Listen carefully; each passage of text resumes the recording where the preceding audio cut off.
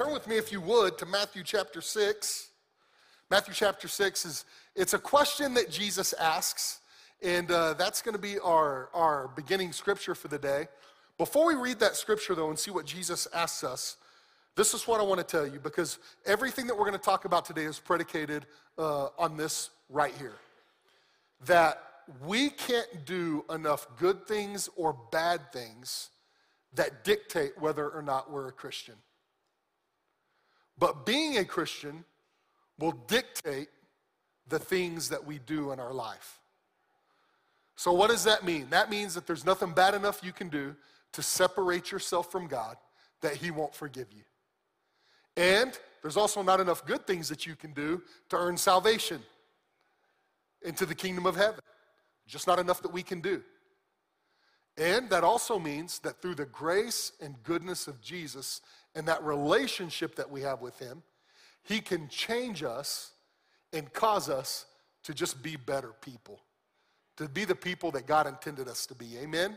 So as we talk about all the things we're going to talk about today, we have to understand that first, that as Christians, we're able to change the things that we do because of who Jesus is, not who we are.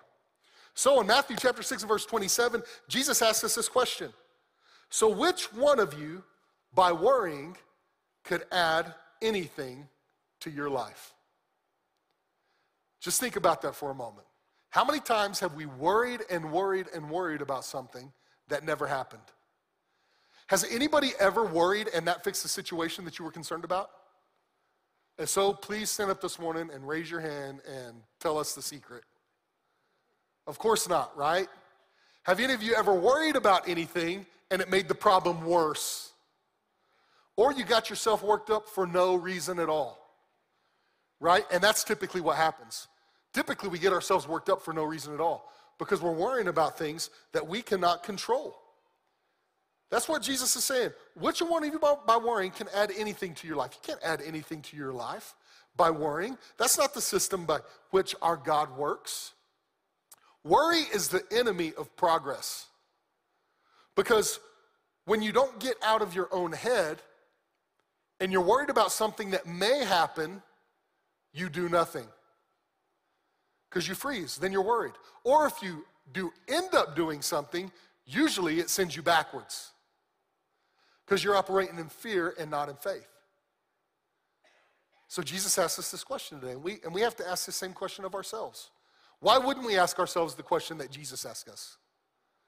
By worrying, what could we add to our life? Turn with me, if you would, to the next scripture, which is going to be in Philippians chapter 3. And while you're going there, I want you to know that our lives can be controlled by things that we have no control over. Our lives can be controlled by things that we have no control over. That's a complete lose-lose situation. When we're letting ourselves be controlled by something that we can't impact, that we can't control. And over 99% of the things that happen in our lives every day, we have no control over those things. Somebody called me 2 or 3 weeks ago, and they were concerned about this thing happening with Russia and Ukraine whenever all of that started. And they were like, what happens if World War III breaks out and they start launching nukes? What's going to happen? And I said, well, physically, I can't tell you what's going to happen, but I'm pretty sure it's going to be catastrophic to all of mankind. You know, if nuclear bombs start hitting in every continent, we're going to have trouble. Not a lot of people are going to be left, right? Just the cockroaches and macaroni and cheese is going to be left. And they were really concerned about something that they can't control. I said, but I don't see any of that stuff in the Word of God. It doesn't talk about any kind of nuclear disaster or something that wipes out 90% of the people in one fell swoop. And if it does happen, we don't have any control over that. Other people do right now, but we don't. So you just have to trust God in that situation. But they were really worked up. Shortly after that, a few days later, I got a call one morning from my daughter, and she called me, and she was in tears. She was crying. Thank God that kids always need their parents. It's, it's not always fun when your kids come to you when they're in trouble, but thank God they come to you when they're in trouble, right? Because you get to be the one to be there and help them and encourage them. And what had happened was she was on her way to work, and she never takes the back roads. She lives in the Dallas area. She always takes the main roads because she doesn't like driving on the back roads because they're pretty rough. But there was a big traffic jam, and so she wasn't going to make it to work on time. So she decided to take the back roads the other morning. Whenever she did, she hit a hole in the road, which was very close to the side of the road. And when she did, that hole caused her to clip a tree on the side of where she was, and then she crossed over the road and hit head-on the concrete barrier that is holding a bridge. And she hit that thing head-on. And so, she had just dropped my grandkids off on her way to work, so she was okay, so nobody was hurt. In the moment, I wasn't concerned about it. I just encouraged her and reminded her how much Jesus loves her and that her angels are with her every day and, all the things that good Christian parents are supposed to tell their kids, right? And remind them of. And I said all of those things. And then at 3 o'clock in the morning that night, I woke up from a bad dream that things were happening to some other of my family members in car accidents. And the enemy was trying to bring worry into my life. Like, I wasn't concerned at the moment, but he brought a more opportune moment to me when I was tired and relaxed and in the middle of sleep, and he tried to bring some worry into my life. And so when I woke up, I didn't quote any scripture. I didn't do anything like that. I just started saying, no in Jesus' name. No in Jesus' name. Very quietly to myself, I just said it. No in Jesus' name. Took authority over it, meditated on the word, and went back to sleep. But I was at a crossroads, and it got me to thinking about how often things happen or things that don't happen that I concern myself with, that I can do absolutely nothing about, right? Thank God that he's a better dad and a more capable dad than I am, because I couldn't protect my daughter in that situation. But he could, and he did. Amen? And so, but many times, we'll lay awake at night, and we'll be concerned about paying this bill or making that decision. So many things come to play in our lives, but most of the time, guys, there's nothing that in our control we can do anything about that. God can, we know that. And there's all the cute Christian sayings, let go and let God. But it's a lot easier to say let go and let God than it is to actually let go, right? And trust God.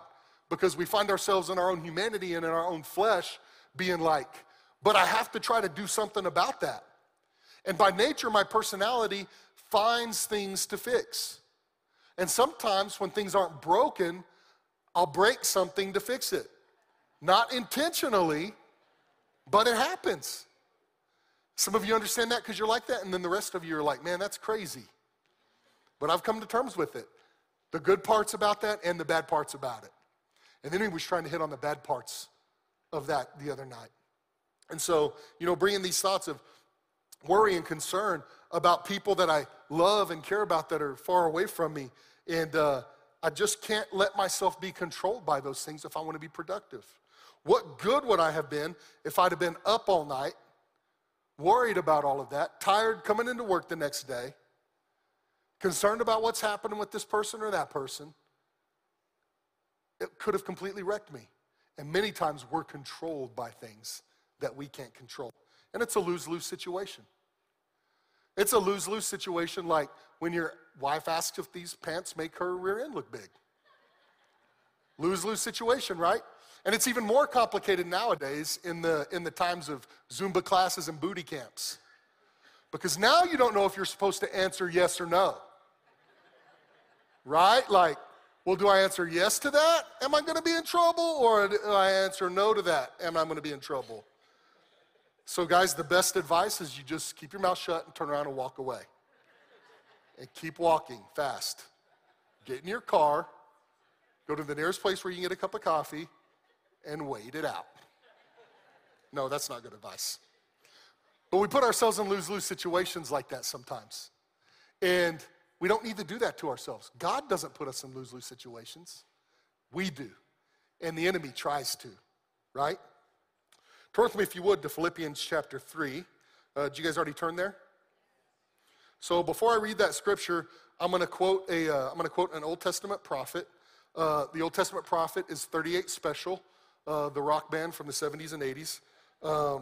And this is what they said. Now, I don't really think they're a prophet. But they said this in one of their songs. Just hold on loosely and don't let go. But if you hold on too tightly, you're going to lose control. And the reason that I quote them and say that is because I want you to see this. Even the world gets it. Even they understand it. Like if you try to hold on to something and you don't have control over it, or even if you try to hold on to it too much, you're going to lose it. You're not going to have it. And that's never God's plan for us. So let's read someone who really knows something. And this is in the Bible. So the author wrote this and said this. He said, I admit that I haven't yet acquired the absolute fullness that I'm pursuing. But I run with passion into his abundance so that I may reach the purpose that Jesus Christ has called me to fulfill and wants me to discover. Now that word discover right there, I have to stop and tell you this because this is a nugget that Pastor dropped on me years ago, and it stuck with me forever. And he was talking to me because, his kids were trying to make decisions, and he was talking to his kids about their future, and he said, you can never decide what your future is going to be with God. You have to discover it. Like you may have one plan for something, but God has another plan. We decide, then we're controlling that situation or attempting to control that situation. We discover, and we're finding out what God has in store in that situation. And so that's what Paul's saying here. He's saying, God wants me to discover this. He's called me to fulfill this, and he wants me to discover it. In verse 13, he goes on and says, I don't depend on my own strength to accomplish this. However, I do have one compelling focus. So last weekend, I flew to Seattle for my niece's wedding, and I was gone from Friday through Sunday, and I spent a large majority of that time with some young people. Young people who were getting out of high school and trying to decide what they wanted to do. And we talked a lot about this. I was related to most of these young people. Some of them I wasn't. But what they were talking to me about was, how do I decide what I want to do for a living? What my future looks like. And I said, well, what's in front of you? And so they started with all of it, Well, there's the military. I could go to college. I could go to trade school. If I go to college, here's like 4 or 5 options that I have. If I go to trade school, here's 2 or 3 options that I have. And it was so much stuff that these young people were trying to figure out on their own. And I just kind of let them keep talking and talking. And finally I said, you'll never be able to make that decision and know what your future is going to look like. So you need to meet someone or know someone that you can trust to give you that advice and tell you where to go and what to do, that knows what your future looks like. Well, they were super interested in that until I told them it was God. And then they were a little bit not quite as interested after that. Because now they think, this just is this old religious guy, he's a preacher. And of course, that's what he's going to say or whatever. But, I started to point out to them what my life looked like.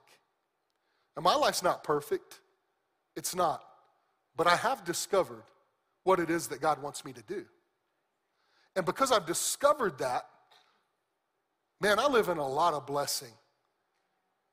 He's so good to me. But I'm also in the right place at the right time a lot of times because I've discovered what God's called me to do. And I didn't decide on my own, right? If I decided on my own, I would be on tour with some rock band right now, shredding the bass, doing whatever. Sounds ridiculous, doesn't it? It was as ridiculous whenever I was trying to decide what it was I wanted to do. But God had spoken something to my heart. So these young people, they have so many questions because they don't know where to go. They don't know what their future looks like. And even a lot of times as Christians, we don't know. We don't know what our future looks like. The same wedding that I went to, It was in Seattle, like I said, on Mount Rainier, which is a very big, and this time of year, very cold place to be. Logically, you should not be having a wedding in March on Mount Rainier. It was, I don't know, it felt like it was 14 below, and the wind was blowing. And we were eating dinner in a tent, after the wedding. It was, physically, it was miserable. But I wanted to be there for some people in my life. And one of those people being my sister that I love and care for very much. Of course, I wanted to be there to support my niece. And then my daughter and son-in-law and grandkids were there, so, that was a bonus too. So I had talked myself into the fact that, okay, I'm going to go and just enjoy the people because I didn't really want to be there. I don't like Seattle. I don't like that part of the country. There's mountains an hour away that are just as pretty, in my opinion, that I could go to. And the pine smells prettier than all that stuff.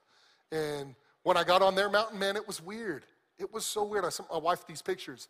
There was like these little, it just felt like witchcraft stuff. They left all these symbols all over the place. And, there were faces and these O's in the middle of the woods. And I was just kind of like, okay, this is very odd and strange. And that part of it, I don't like that kind of stuff. But I love the people that I went for. So that was my reason for going. So I had my reason for going to this wedding. And so that's what I had decided. But I discovered that there was other reasons that God wanted me to be at that wedding. So I'm going to set a little back story for you here. Many of you know, many of you may not know that both of my wife's parents, we lost them this year. Exactly 7 weeks apart. Her mother had been fighting a physical battle, and we lost her to that. And then my father-in-law got sick, and we lost him after that. And my father-in-law's name was Pepe, and he was a diesel mechanic, really good one. And what my in-laws brought into my life, I didn't even understand what God was doing when I married my incredible wife. She's so awesome. But with my wife, I got this amazing extended family. Her parents, her sister, her aunt and uncle, cousins. I mean, people they just play such a big role in my life. And my father-in-law was one of those people. Sitting across from this older man, now we're back in Seattle, and I'm sitting across from this older man who happens to be the groom's dad, and I'm talking to him and just kind of getting to know him. I'd found out that he had just started serving God, which was really cool. So we weren't talking about any of that kind of stuff, just talking about sports and what do you do for a living, and so he was kind of filling me in and all that kind of stuff. Well, this young man comes and sits down next to him who has become like a son to him. They're neighbors. And so this young man comes and sits down, and I don't know how else to explain this, but this kid, he's a senior in high school now, is like intently hanging on every word that I'm saying, almost to the point to where it's like uncomfortable, where I'm like, okay, what does this guy want? What's the deal here? He's about to try to sell me a timeshare on Mount Rainier because that ain't going over. Like, I ain't buying nothing here. And so I get to talking to this kid, and I just asked him one simple question. What grade are you in? Are you out of high school or are you in high school? This guy unloads his entire life story on me. So a year ago, as a junior in high school, he's playing football. And during his off-season workout, he's lifting. And while he's lifting, he has a stroke. 17-year-old young man, fit. I mean, this kid's fit. I was like, man, I even wish I'd have looked like that when I was 20. This kid's fit. He's working out and he has a stroke. He goes to the hospital, he has another stroke. He doesn't know my name, he doesn't know what I do for a living. It's nothing like that. He wasn't trying to patronize me, just a God thing. And he says to me, he said, I've never really believed in God or done the whole God thing. He's like, but I'm trying now. And I'm just like, okay.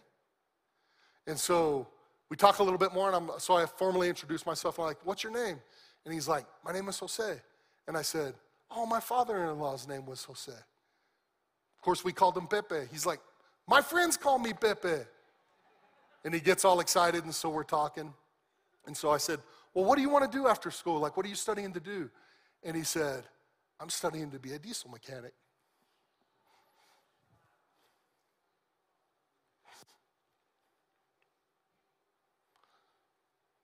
I discovered why God had me there. So I lead this young man to Jesus.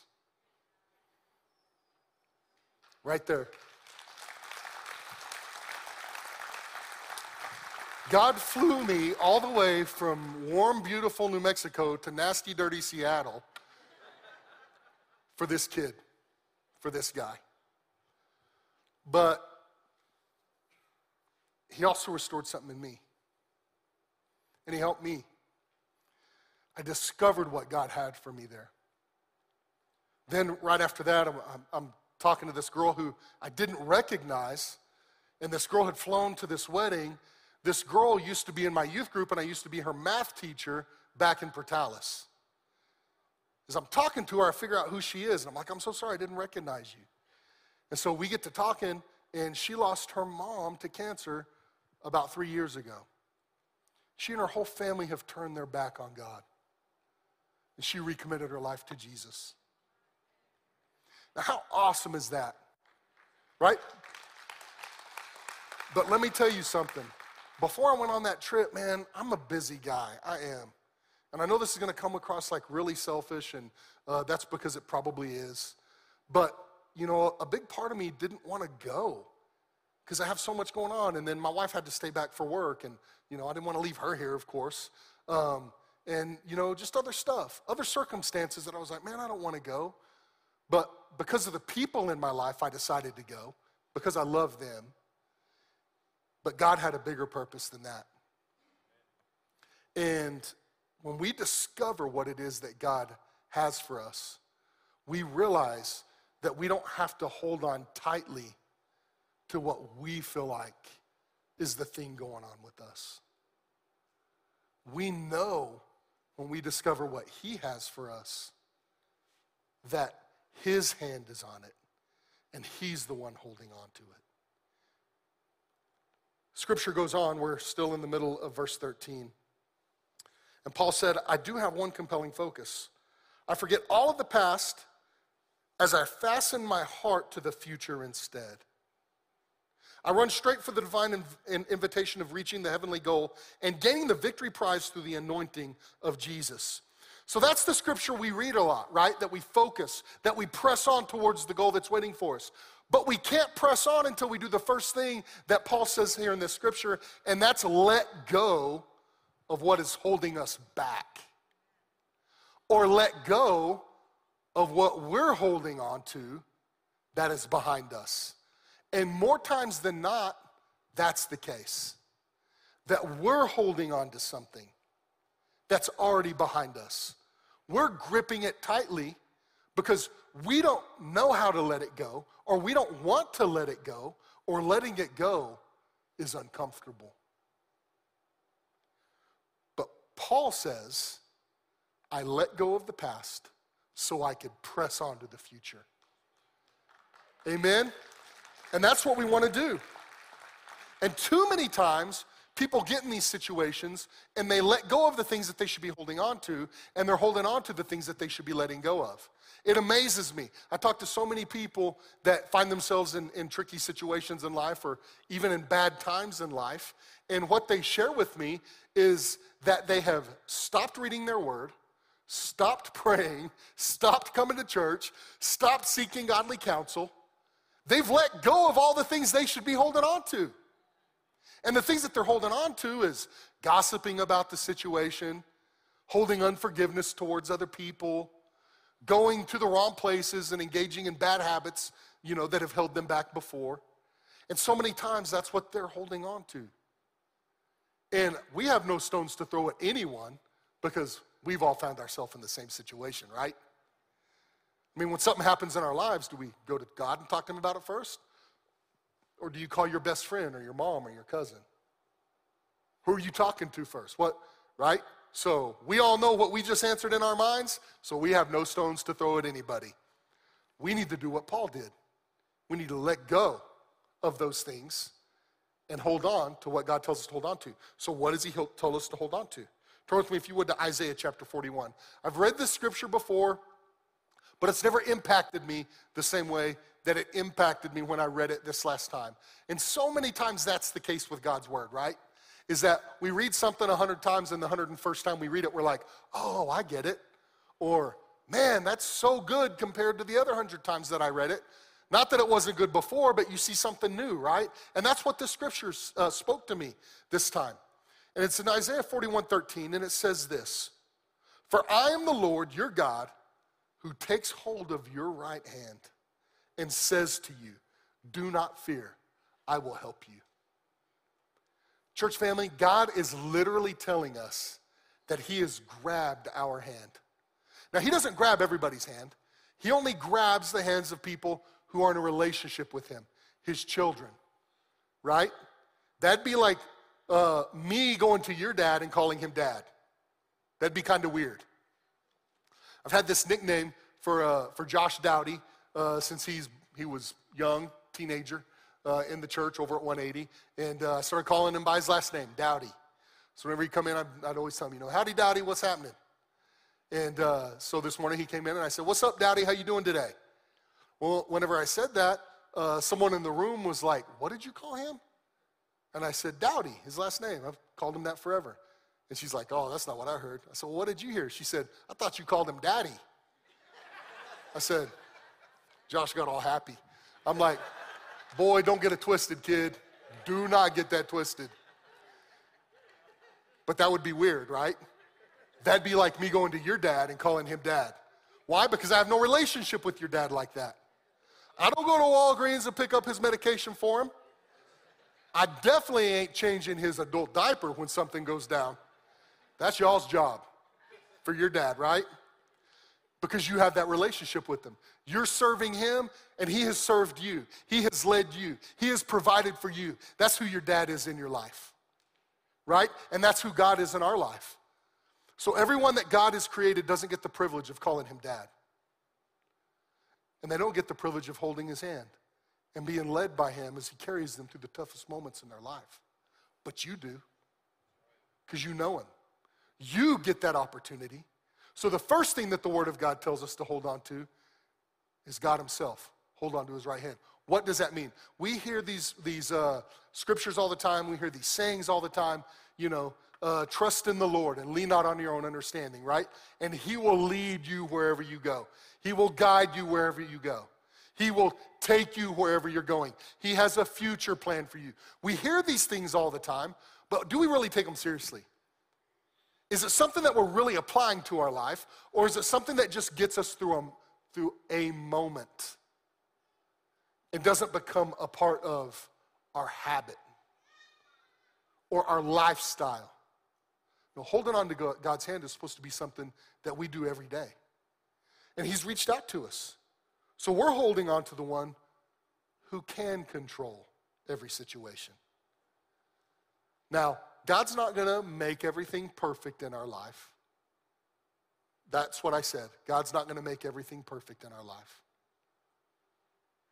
We live in a fallen world, and imperfect things are going to happen around us and to us. Sometimes we invite those things into our life, and sometimes we don't.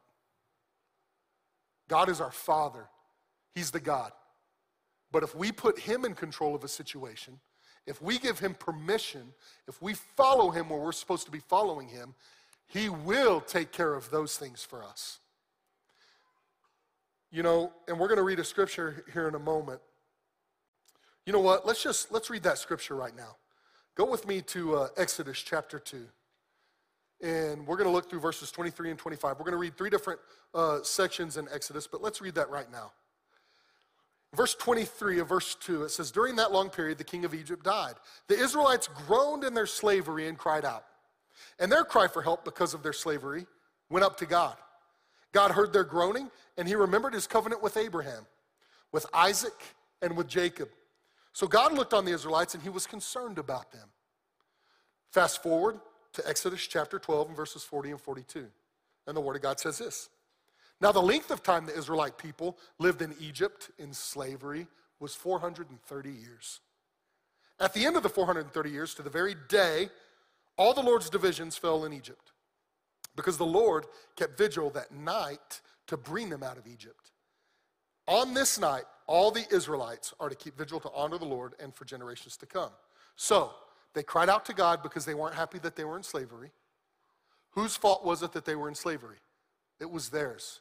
It was their direct disobedience to God. They're ignoring him and his laws that he had told not to serve other gods, not to get involved in certain relationships with certain people. They violated all those things, and because of that, the people ended up in slavery. So they cry out to God for help, and 430 years later, God redeems them. He sets them free. He sends Moses, someone to lead them out. So he leads them out. They get to the desert, and in Exodus chapter 16 and verse 3, the Israelites are complaining to the leaders, to Moses and the other leaders, and it says, the Israelites said, if we had died by the Lord's hand in Egypt. There, we sat around pots of meat and ate all the food we wanted. But you have brought us out into this desert to starve this entire assembly to death. So what we see is that they're in the middle of a very bad situation that God didn't put them in the middle of. They ask for his help to get them out, and when they get them out, they wish they could go back. That sounds like the story of our lives, doesn't it? We always want what we can't have, or what we don't have, or what we think we want. But what's missed in this is that in the middle of them putting themselves in slavery and them being in the middle of a bad situation, they never took the time to appreciate that God had provided for them even in the middle of their slavery. Through the Egyptians, God provided food for their bellies, roofs over their head. Did it come with intense labor and horrible things happening? Yes, it did. That was the part that they created. But in the middle of that, God was like, even in the middle of you paying this price and being in the middle of this situation that you've gotten yourself into, I'm still going to take care of you. And the Israelites didn't appreciate it until they got out into the desert, and they're like, oh, well, now we want to go back to the food. And you know what God does there? Now he provides food. He provides manna from heaven. That's the next thing that happened to the Israelites. But the point I want to make about that is that God was helping them and extending his hand the entire time. Had they been appreciative to God in the middle of what they were dealing with, and had they turned back to God, they probably wouldn't have been stuck there for 430 years to begin with.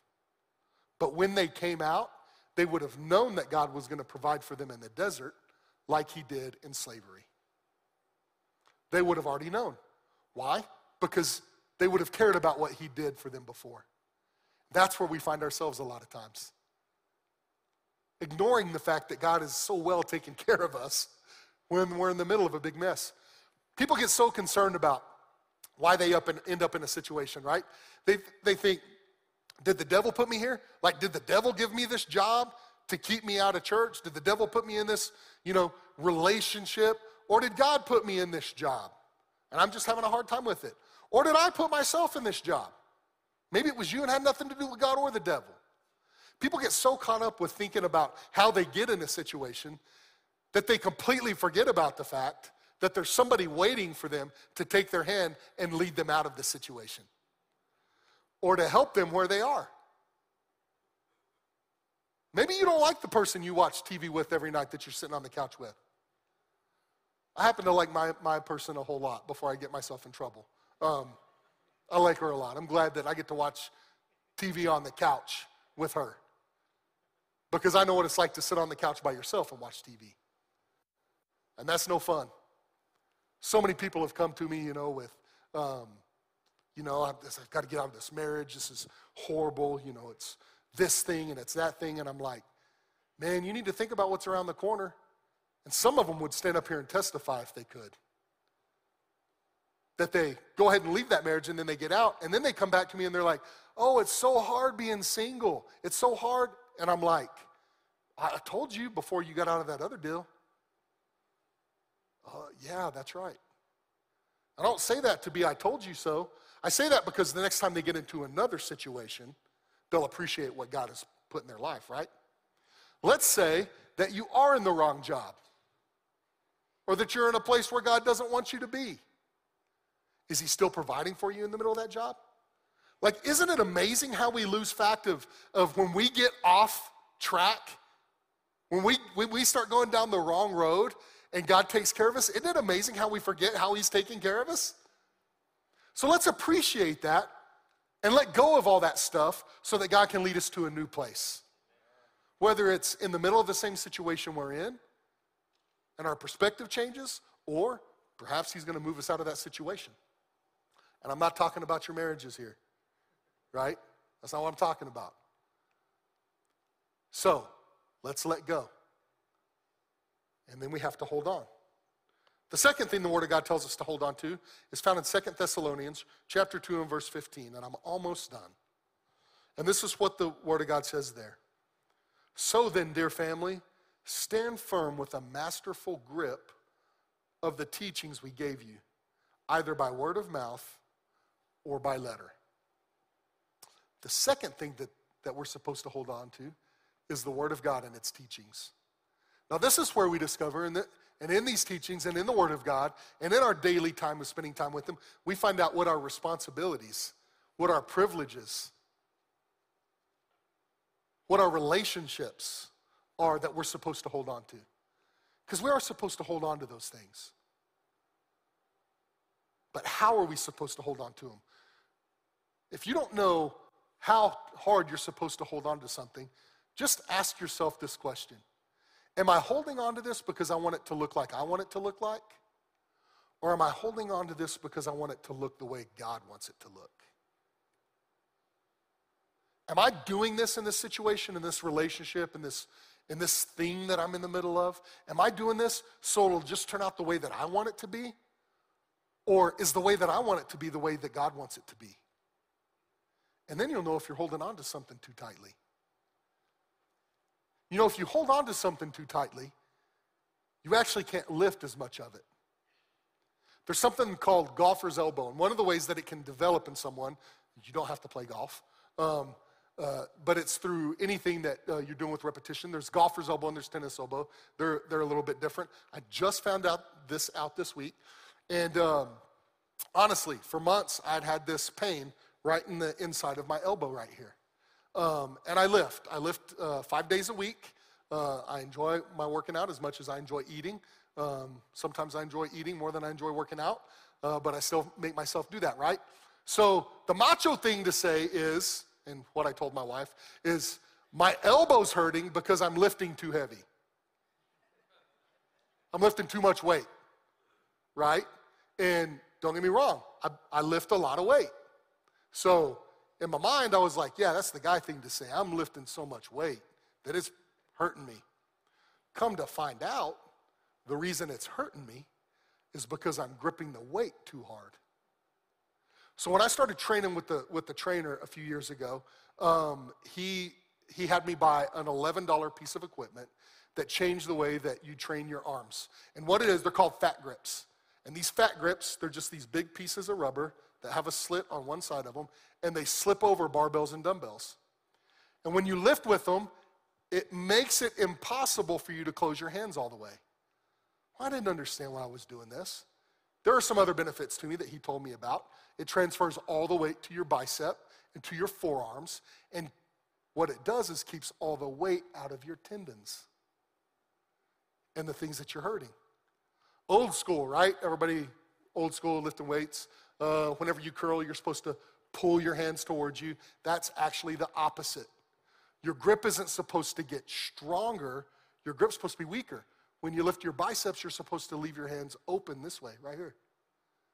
Because it moves all the weight to where it's supposed to be working, not to all the accessory pieces that help you. And when you do that, you can actually lift more. And it's the same principle that works in the Spirit. That when we don't hold something so tightly because we want to try to do it and we want to try to muscle it and we want to make it happen, and we just hold it the way that we're supposed to hold it, the way that God's instructed us to hold it, the correct way, You can handle more in a situation. You can lift more people up. You can help more, bless more, be there more. You can do more because you're doing it the right way. And God is teaching us through his word constantly that we're supposed to let go of the things that we can't control and allow him to take care of those things for us by just holding on to him and holding on to his teachings. Man, we've got to be appreciative to God for what he does. Last scripture I want to read you today is out of Psalm chapter 150 and verse 6. And it says this, let everything that has breath praise the Lord. Praise the Lord. Let everything that has breath.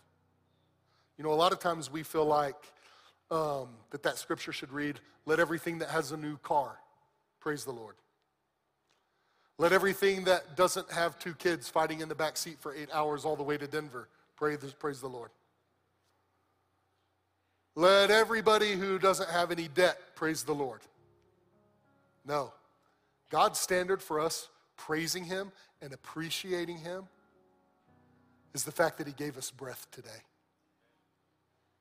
The fact that you woke up and that you were able to come here and be with your brothers and sisters in Christ and partake in incredible praise and worship and hear the word of God encourage you and lift you up so that you can lift other people up.